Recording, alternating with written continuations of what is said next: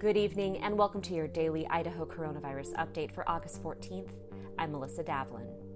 On Friday, the Idaho Department of Health and Welfare added 542 new cases and 14 new deaths to its statewide total. That brings the statewide total to 27,173 known cases and 265 deaths. Canyon, Ada, Kootenai, Shoshone, and Twin Falls all reported deaths to the state on Friday. This week on Idaho Reports, Dr. David Pate, retired CEO of St. Luke's, discusses policy decisions and misinformation surrounding COVID-19.